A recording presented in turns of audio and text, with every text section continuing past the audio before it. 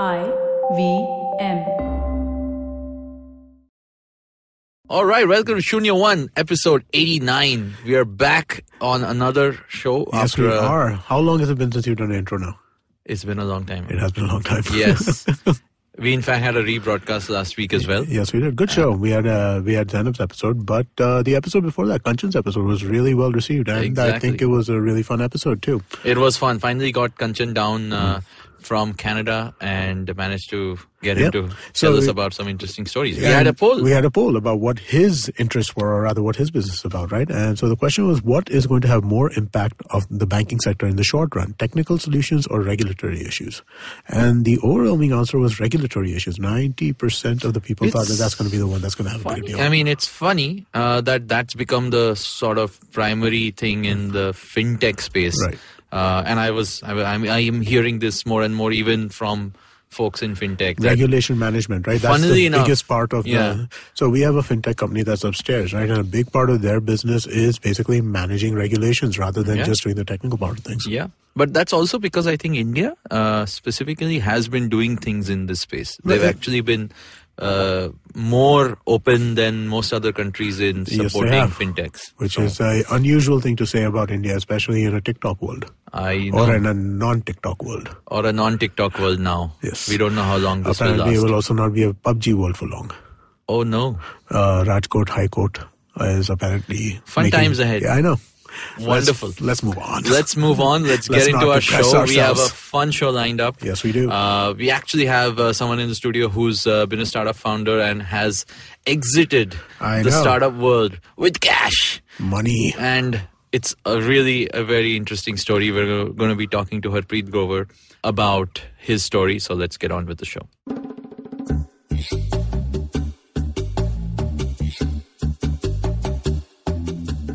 All right, welcome to the show. Harpreet, how are you doing? I'm good, man. Thank you so much for having me here. Well, it's great to have you. Thank you for making the time. I know you are now a busy entrepreneur, Exited founder. Chilling after your last startup, or are you already on to another one? So I'm saying actually today is our last day. So, it got acquired. CoCubes got acquired by Aon Hewitt. Okay. And today is the last day. And we have you here. Yes. To tell the story. I should be partying and I'm stuck here with you guys. I'm sorry, man. I'm sorry. I promise after this life's a party. Well, or so you should tell us. Why don't you start with a little interesting background to all of this? I know you're the center stage today, but how did it all begin? You have some common friends from the IIT startup circle. A lot of folks who have been on our show before. Farooq from Find, Zishan from Topper. Tell us how it all began for you. CoCubes started with Vibhor. So Vibhor and I started CoCubes. We are the co-founders. We were roommates in IIT Bombay. And at that point in time, we didn't like each other so much. But, as the love grew over time. And when we were getting out of IIT in 2005, we wanted to do something together. So it was in 2006, my mom gave me a call. I got a job in Inductis, a data analytics company, and my mom gave me a call and she said, "Beta, ye uncle aapse milna chahte hain." And I said, "No, I don't want to meet him." And she said, "No, he's going to come over today and, meet you." No option. So he came over and he said, "Harpreet, I want to meet your HR." And I said, "Uncle, what do you do and why do you want to meet?" And he said, "I'm a placement officer in this college in Sangrur, this, about a far off place in Punjab. And I want to invite your HR to come to my campus to hire people." And I said, "Okay, I'll get you to meet." And he went to meet and he left after 10 minutes. So I forgot about it. Then 3 months down the line at a family function, dancing, I caught up with him and I said, "Uncle, you had come and what happened?" And he said, "Beta, hum Delhi, Bombay, Mumbai, sab jagah jaate hain. Sabko bolte hain, aao, aao. Sab bolte hain, aayenge, aata koi nahi hai." So, we go everywhere, but I tell everybody to come, nobody comes. So I went to my HR. And I said, what happened? And he said, "Yeah, this college is 300 kilometers away. And if I go there, I'm unable to hire, I'll lose my job." So, we called Vibhor, we looked up the internet, we found out that there are 34,000 colleges in India. This is 2006. And all of them in tier 2 cities, whereas all the companies are in metros. Right. And that is when the idea of CoCubes came, which comes from the first 2 letters of 3 words, connecting colleges and companies. So CO cross CO cross CO became CoCubes.com because of lack of any other domain name we couldn't find it. Clearly showing your engineering chops. Absolutely. In everything. We're very proud of it. Yeah. So that was 2006. It took us a year. Vibhor left his job first. It was Microsoft Research and came down and said, "Maine naukri chhod diye." Then I had a month later, I had to get my retention bonus. So it was 2 lakh rupees. So, I got that, and with that we started CoCubes in 2007. Wow. That's how we went. And so from 2007 to now, it's been 12 years. So when we started the company, the 2 people who took some angel money, we actually at that point in time was the second person in an entire batch to start the company. Okay. The first one was Gagan Goyal. I think you might know him. India Quotient. Yes, absolutely. Yes. So I was the second guy. Surprisingly, both chose EdTech. Okay. Or HR tech or whatever. We didn't know that we were making this mistake. This is pre-startup. Like no one funded people back then. Like you had to know an uncle to give you money. You had to know somebody. So there were like 3 venture funds. There would be maybe Matrix, Sequoia and Lightspeed, and then you're like done. Yeah. And there's nobody else you can. And so by the way, then that was when Ojas Ventures started, which was by NS Raghavan, who's the co-founder of Infosys. And we eventually ended up getting funding from them in 2009. Nice. Yeah. And when you started this, again, this was IITB, the same batch, I think, as a few of these folks. Yeah. You chose to start this with what in mind? Like, what was your vision then? And in this more number of years journey, how did it grow and change? Like, is it still the same product or concept it was day one? Or how many times did it evolve? Or tell us a little bit about what you do and what it did. I think when you start, you just start because this is a problem and you want to build $1 billion company in 5 years. That didn't happen. We made a neat amount of cash in our exit to Aon Hewitt. But the idea was connecting colleges and companies. Ojas funded us. We went down that path of taking an office, hiring a sales team, and we found out that colleges can pay for this service. Oh. So, because there are so many people who want employment, but only few jobs. So corporates might not pay for fresher jobs, but colleges can pay. So we started working with colleges. I remember the first college paid us 10,000 rupees as an annual subscription. Wow. The average fee today we charge from college is about 5.5 lakhs or so. So, so that grew obviously. But we went down that direction from 2007 to 2012. In 2000, and by then we had spent all our VC money. We had raised about 10 crores in 2 rounds. We had taken on some debt.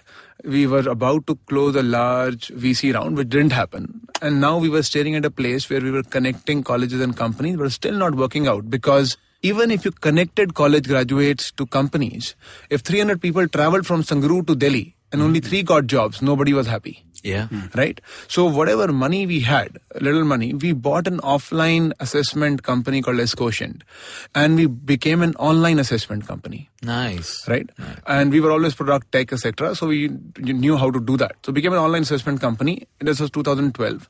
And then went down that path. I see. And I remember, sitting with Vibhor, talking about saying that if we go down this path is not $1 billion path. This is the path of building a profitable company.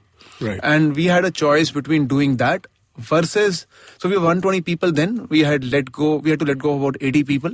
Wow. And 40 people remained. We had the choice of letting go of about 110 people and doing something drastically different within the space, which had, more option but wouldn't generate immediate revenue. Mm-hmm. But we had taken on some debt from people which was not supposed to be in trouble. We were, they'd just given it on trust and we're supposed to return that money. Right. So we chose the path of saying we'll build a profitable company.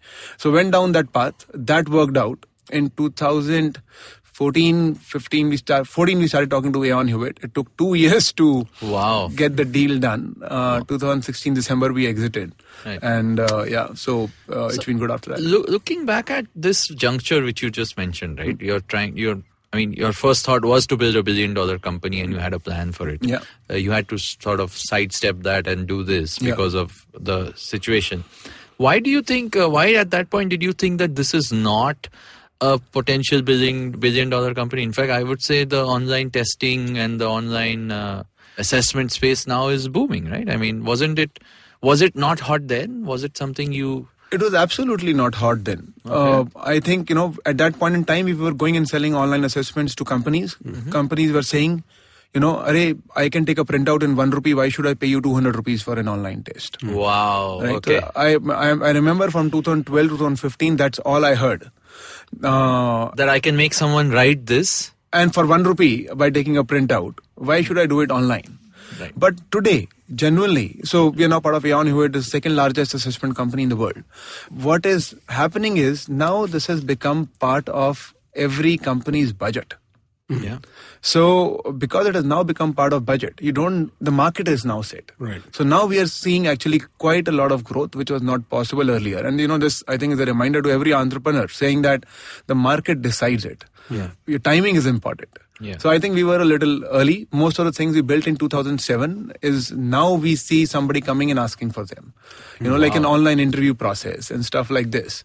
We tried selling earlier. One customer we were able to sell.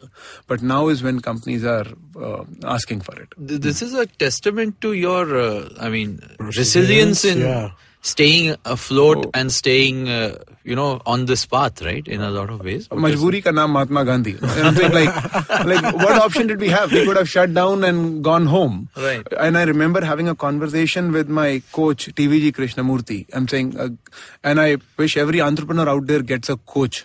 Right. Like a mentor, coach? I just like the word maybe coach more, but essentially someone who's smart, who has seen the world in many more ways that you have and who can give you objective advice. Right. And I remember, being in a place where like for 2 years we ran CoCubes in the way that on 25th of each month we'll start calling customers to pay because we had to meet payroll.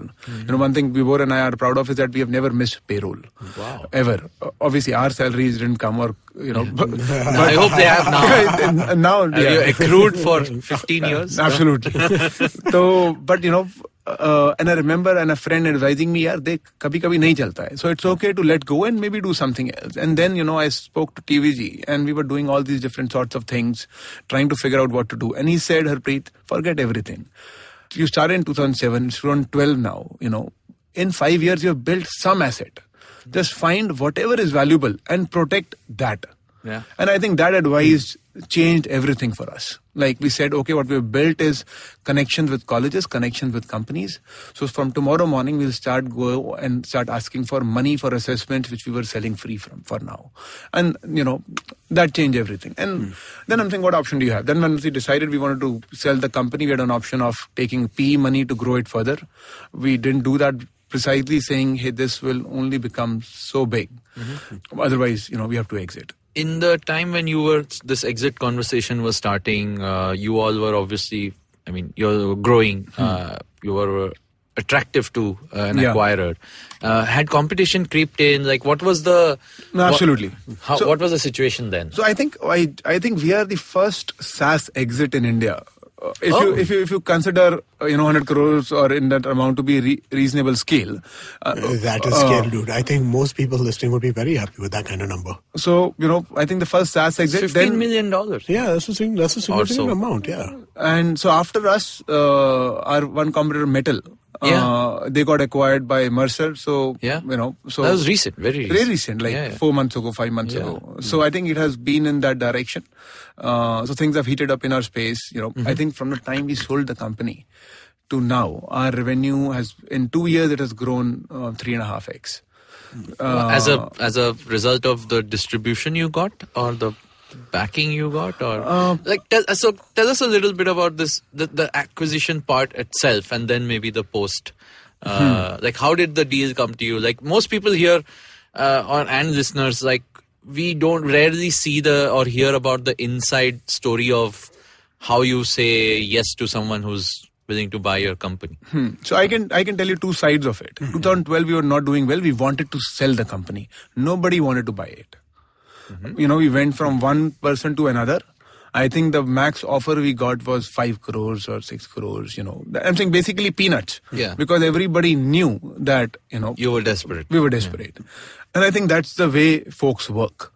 So what we learned the hard way was, you cannot sell a company. People can only buy your company. Yeah. So we went back to building the company. Like I was saying, the advice that just go focus on whatever asset you have created and work on it. That's what we did.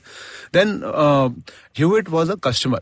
And, so the recruitment manager told somebody, hey, we do this. And the person who used to work in Aon Hewitt, they went and came and had a chat. And 2-3 chats. And he said, will you be interested in something like this? So, it was proposed by Aon. And we said, why not? Just that I didn't know it will take 2.5 years from that first conversation. Of course. It has taken more time than to convince my girlfriend to marry me or etc. It's been like the longest dragged out conversation that I could have heard of. And what do you think caused that though? I mean, what can you share about it? Is it just due process or is it just the meeting of, both of your teams and their teams? I think... Did you start working together already in these 2 years in some way or is it now? No, we were not working together. We were doing 1 or 2 bits, testing each other out maybe. Okay. But maybe we did a trip to Philippines to figure out we can open an office together, stuff like that. Okay. But generally we didn't do it. I think what took most of the time was legal stuff. And the fact that to push a deal of this size within a company which is worth $27 billion, you need a champion. Right. You need somebody who really wants to do the deal. Otherwise, for $10-15 million to get lost in $27 billion is just very, very easy. Yeah. Nobody cares. Yeah. Right? So, you spend time in finding your champion, and then he goes to legal, he goes to finance, and then there is due diligence. Then after India does due diligence, US wants to do due diligence. Wow. And then, for example, and this is an advice to all entrepreneurs out there, if you're listening, saying, if you have taken money from an investor, file your taxes, file your paperwork. The amount of it created at least 6 to 8 months of delay just because let's say we had forgotten to file for one. I think we gotten 10,000 rupee extra because of the currency exchange. And we had forgotten to return it. Yeah. And that led to some RBI thing and a sector, and all of that led to like a 6-month delay. Yeah. You know? And oh man, I know this. Yeah. When you receive money in foreign currency, you plan for a certain amount, but then the day of the transfer, you get some 10,000 rupees extra out of 4 crores, and we had to return it. We didn't return it, and then it just all snowballs. There. And then you forget it for 10 years, then you want to sell your company, and somebody reminds you. Oh man, that's crazy. And in those 2 years of negotiations and building up, you were still growing. The company was still. We're still growing. We doubled our revenue in those 2 years. I think one thing that we could have done better was that we didn't realize how long legal and stuff can take. Mm-hmm. So can you expand on that a little bit? Like, what are the kind of issues that came up in terms of legal? I think that would be of interest to people, right? Just one you mentioned. Yeah, you mentioned one, right? But I mean, like that was one of them. There are different kind of diligences, right? There's financial diligence, there is legal diligence, there is HR diligence, and there is business diligence. Right. So one issue came up is they wanted to talk to our top customers. I said, no way. If you talk to our customers, I'm saying that means everybody knows that they're looking to get acquired, and that doesn't work. Yeah. So we said, if you want to call a few of them yourself, you're more than I can't stop you from that. But there is no way that I am going to go to a customer. And one of the letters that we had to do during the transaction was to say that there's a customer who pays us 2 crores an annum. So get a letter saying they will renew it from you or they're okay. That you're doing good service. I'm saying we couldn't get that letter. Right. Yeah. Then there was a letter required saying some contracts with customers had things, if you get acquired, you will need a new contract. Yeah. Right? And they were a large customer. So, and we never thought about it. There's a contract. Customer willing to give us money. We signed off and sent it back. Yeah. And now we have 300 contracts. Right. And 5 of them, which amount to some $500,000 of revenue, have this problem. Yeah. So then, in this case, we had to go back to the customer and say, if this happens, please give us in writing that you'll be okay. Right. Yeah. So all of these add up. Then, financial diligence, all your accounts need to be in order, A, B, C, D. Right. All your metrics need to tally. All of that. What is the reimbursement process? And I think this is more because you are getting acquired by a big, large organization who understands all this and values all this, and they're a listed company. Right. So I think they were right in doing all of these things. So that as a company, as an entrepreneur, you don't understand the importance of it. Right. You're running a business. You want to basically figure out, this is my problem, this is how I'm solving it, this is what I'm going to do, this is how I need to move. You don't care About the fine print. Yeah, we all let that stuff slide more than we should, and we shouldn't let it slide. I mean, like, I know that. One interesting thing was, so we went to a lot of people to say, hey, we want to, we are looking and we have some interest. Will you take our deal? Will you become our, investment banker? Nobody wanted it.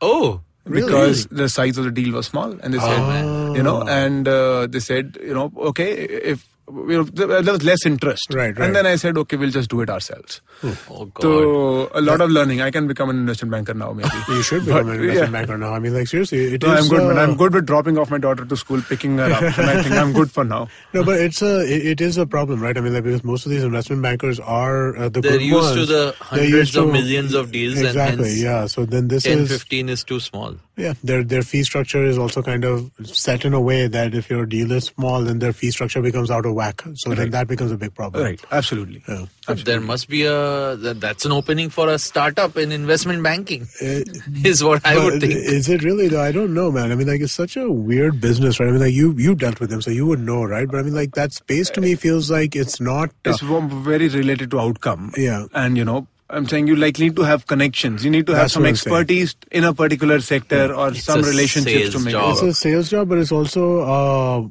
it's a boys' club job also, right? It's like you have to be one of the guys. Yeah. That's kind of the space that I think investment banking particularly. People need to be able VC. to trust you. Hey, look at this company, and the person should tomorrow morning look at that company. Yeah. Right. On that note, I think we're going to take a quick break, come back and talk some more.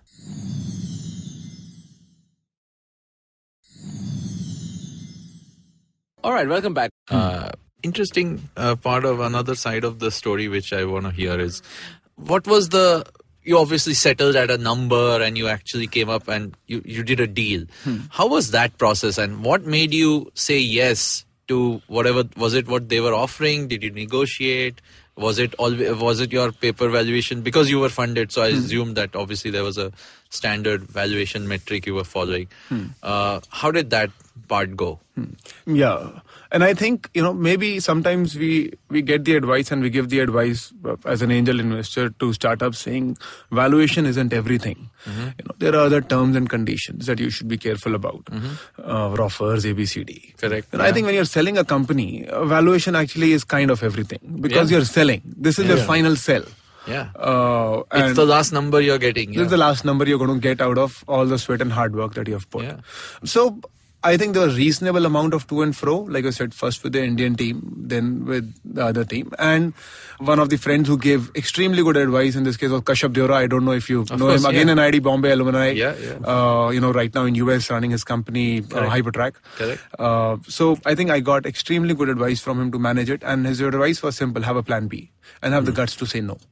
So I think if you don't have a plan B, if you are in a desperate situation, there's no way. The person can sense it. Yeah. You won't get a good offer. So the only way to get an offer is you have to have the ability to say no.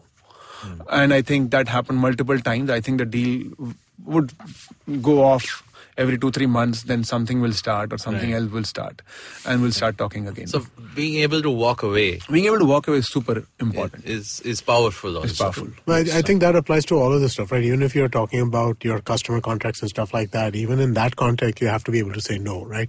If you're desperate for every little bit of revenue that comes to you, which sometimes we are, but you got to be able to hide it too, because otherwise you're going to be taken for a And then ride. you get caught in saying the customer is giving me this, but he's demanding this. I don't want to lose that revenue. And I think it applies to product building and running companies like day in and day out. Of course. Definitely in a B2B Any business. negotiation, you have to be able to walk away, right? If you're not able to walk away, I mean, like, you lose just simply through game theory, you lose. Absolutely. Right. Absolutely. Coming back to, of course, so this negotiation was going on. Obviously, this is where you and Vibhor as founders were, managing this whole thing.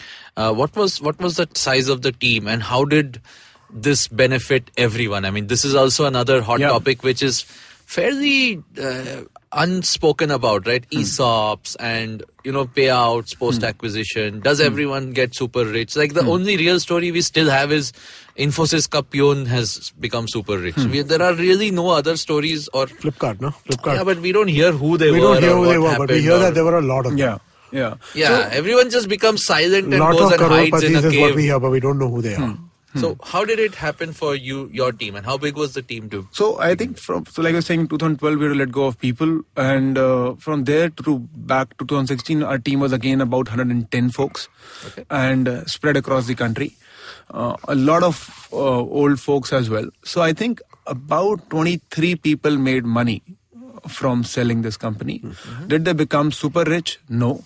But folks were able to make more than 1 crore rupees each. I'm saying let's say 5 of them in the transaction. Yeah. And that's substantial amount of money for an individual. Yeah. I'm saying we were glad that we were that they at some point put faith in ESOPs, and we were able to return that faith. Right. I think that to us was critical. I remember that when we started in 2007, by 2007 end we had ESOPs like for everybody in the company. And then we want to say, look, this will have value. And you maintain those all the way till now? We've maintained those because the interesting part is after 2012 we never gave ESOPs because nobody wanted it, because they had seen a downturn in the company, right? And suddenly everybody lost faith, saying do ESOPs really have value? Right. So the folks, and then nobody wanted it, and everybody wanted salary and incentives. So all the folks who made money were the old folks who were in the company. There was folks who had left the company in 2011, 2012, were now in US after an MBA doing a job. We had to call them up and because their names are still there. The names are still there, and as part of the deal transaction, we had to close it. Right. So this is another other thing, that when do we tell everybody that they need to sign the letter, because these are preconditions to closing the deal. Correct. And you can't tell them too early. Because news will get out. Exactly. Yeah. So you have to call somebody in the US saying we want this letter by tomorrow because the deal needs to happen. So how does that work? I mean, I'm sorry, this might sound a little naive, right? But I mean, ESOPs are generally the employee who has it has to put in some money to get the benefit of the share, right? Depends on the sales so value. you can say, hey, look, today I'm giving you this share at 10 rupees, right? And tomorrow whatever value it sells for, it is your money, right? But I'm thinking we gave it for free. We didn't charge anything for it, or I think 1 rupees the minimum at the minimum price, at the base price, and then the person accrued it every year for 4 years. That was the vesting period, and if they left in between, only what they accrued is what they got.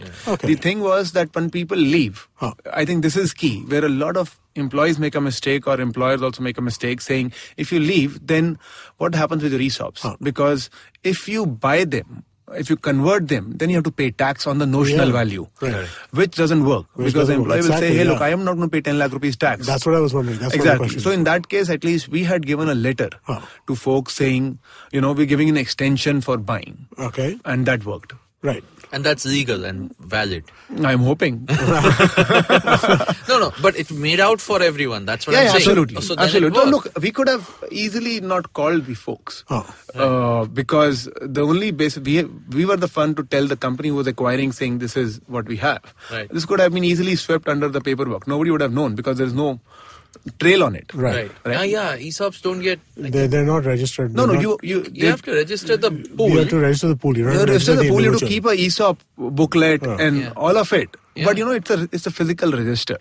So I'm just saying that to be able to call somebody who in 2016 who worked in your company in 2011, and then you speak like once in 2 years, you have to find the number of the guy to say, I want to find this person. So my question is, do they have to exercise the option? Do they have to give you something back at that point for them to exercise the option, or have they already exercised the option at that point in 2007? Like in 2011, you mean? In 2011. Yeah. So it depends case to case. One person out of 23 had exercised the option. He had paid us the money and paid taxes on it.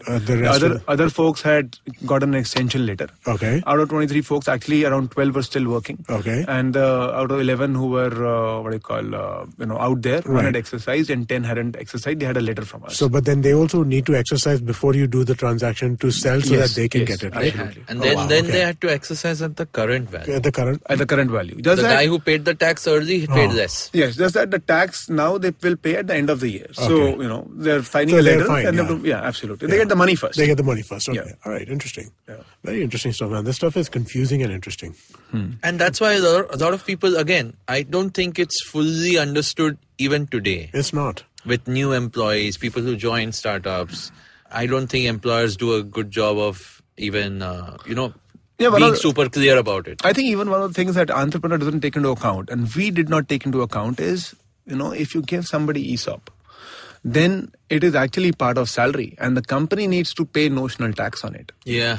So, you say, oh, I have this, I can give it. But, really can't. And if you are, then it is important for you to have faith in it, for the team member, employee to have faith in it. It's a two-sided relationship you're going into. Yeah. Right. Yeah. So see, these are the small things which I guess people, again, it's like the legal fine print. You say it's a problem for another day. When it happens, absolutely. We'll deal with it. It takes 2.5 years to do the deal. But then you should be prepared for this. But great. So congratulations. You finally closed the deal after 2 years. Yeah. There's another very interesting term which we only read about in blogs, which is called golden handcuffs. How are your golden handcuffs? Or do you have any? They came off today. How did they happen? So, what's that like? I think this is another part of negotiation in the deal. So we had golden handcuffs. They ended about 4 months ago. We wanted to quit then, and then our employer Aon Hewitt said they wanted to stay us for some more time. So we have stayed, and now the entire handover and everything is done. So all our money is in the bank. Nice. It has been a genuinely good transaction where Aon invested and they wanted some output, saying you have to meet these revenue numbers.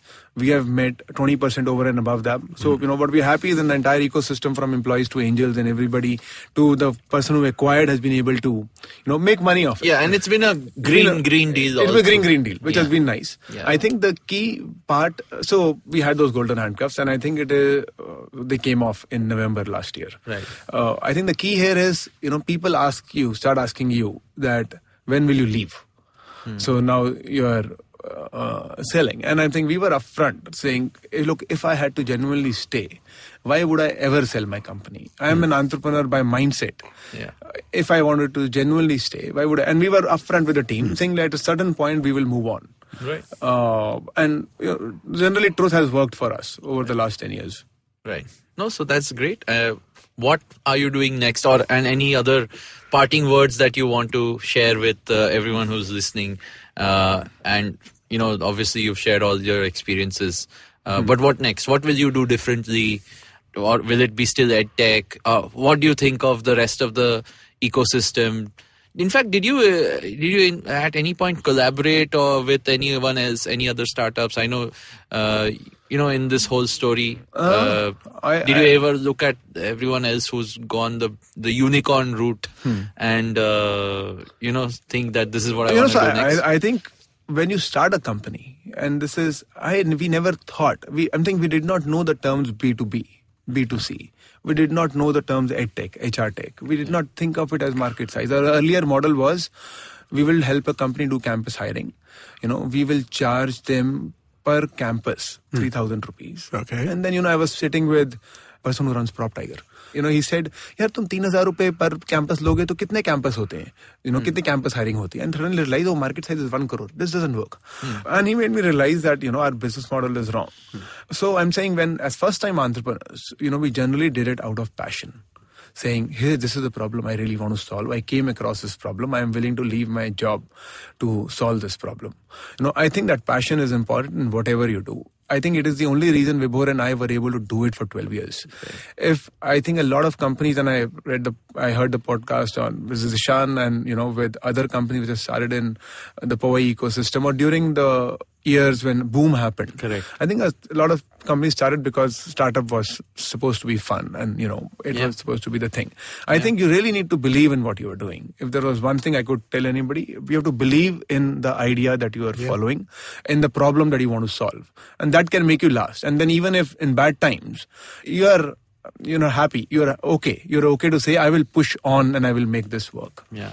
So that does, I think going forward, I am interested in the career space, so I keep looking to do something. I haven't thought about it. Goal is to travel for the next 3, 4, 5, 6 months. I do mountaineering, mountain running, so, do more of that. See, he's making your trekking look like nothing. Yeah, man, I know. Not even running anymore. Not even running. But I know. So, Vibhor likes fintech. Okay. So, hopefully he will start liking career, or I'll start liking fintech more. So we'll see what happens. Awesome. But right now he's bought a house with a swimming pool in Gurgaon. Because you can have one in Gurgaon. Because you can have one in Gurgaon. In Bombay, I'm living in this kholi, man. Even after a successful exit. Absolutely. What can you do? But yeah, so we'll see what happens. But the goal is next 6 months, get out of our own well. Yeah. Hopefully get into a pond and see Mm-hmm. what is out there and do something. Amazing. Thank you so much for sharing all of this with us. Thank you guys for hosting me. No, it was a great conversation, man. Really, really fun to talk about this stuff. And what about, where can people reach you if they want to get in touch? And of course, I'm sure a lot of budding entrepreneurs or even existing ones might want to ask you things or ask you for angel investment.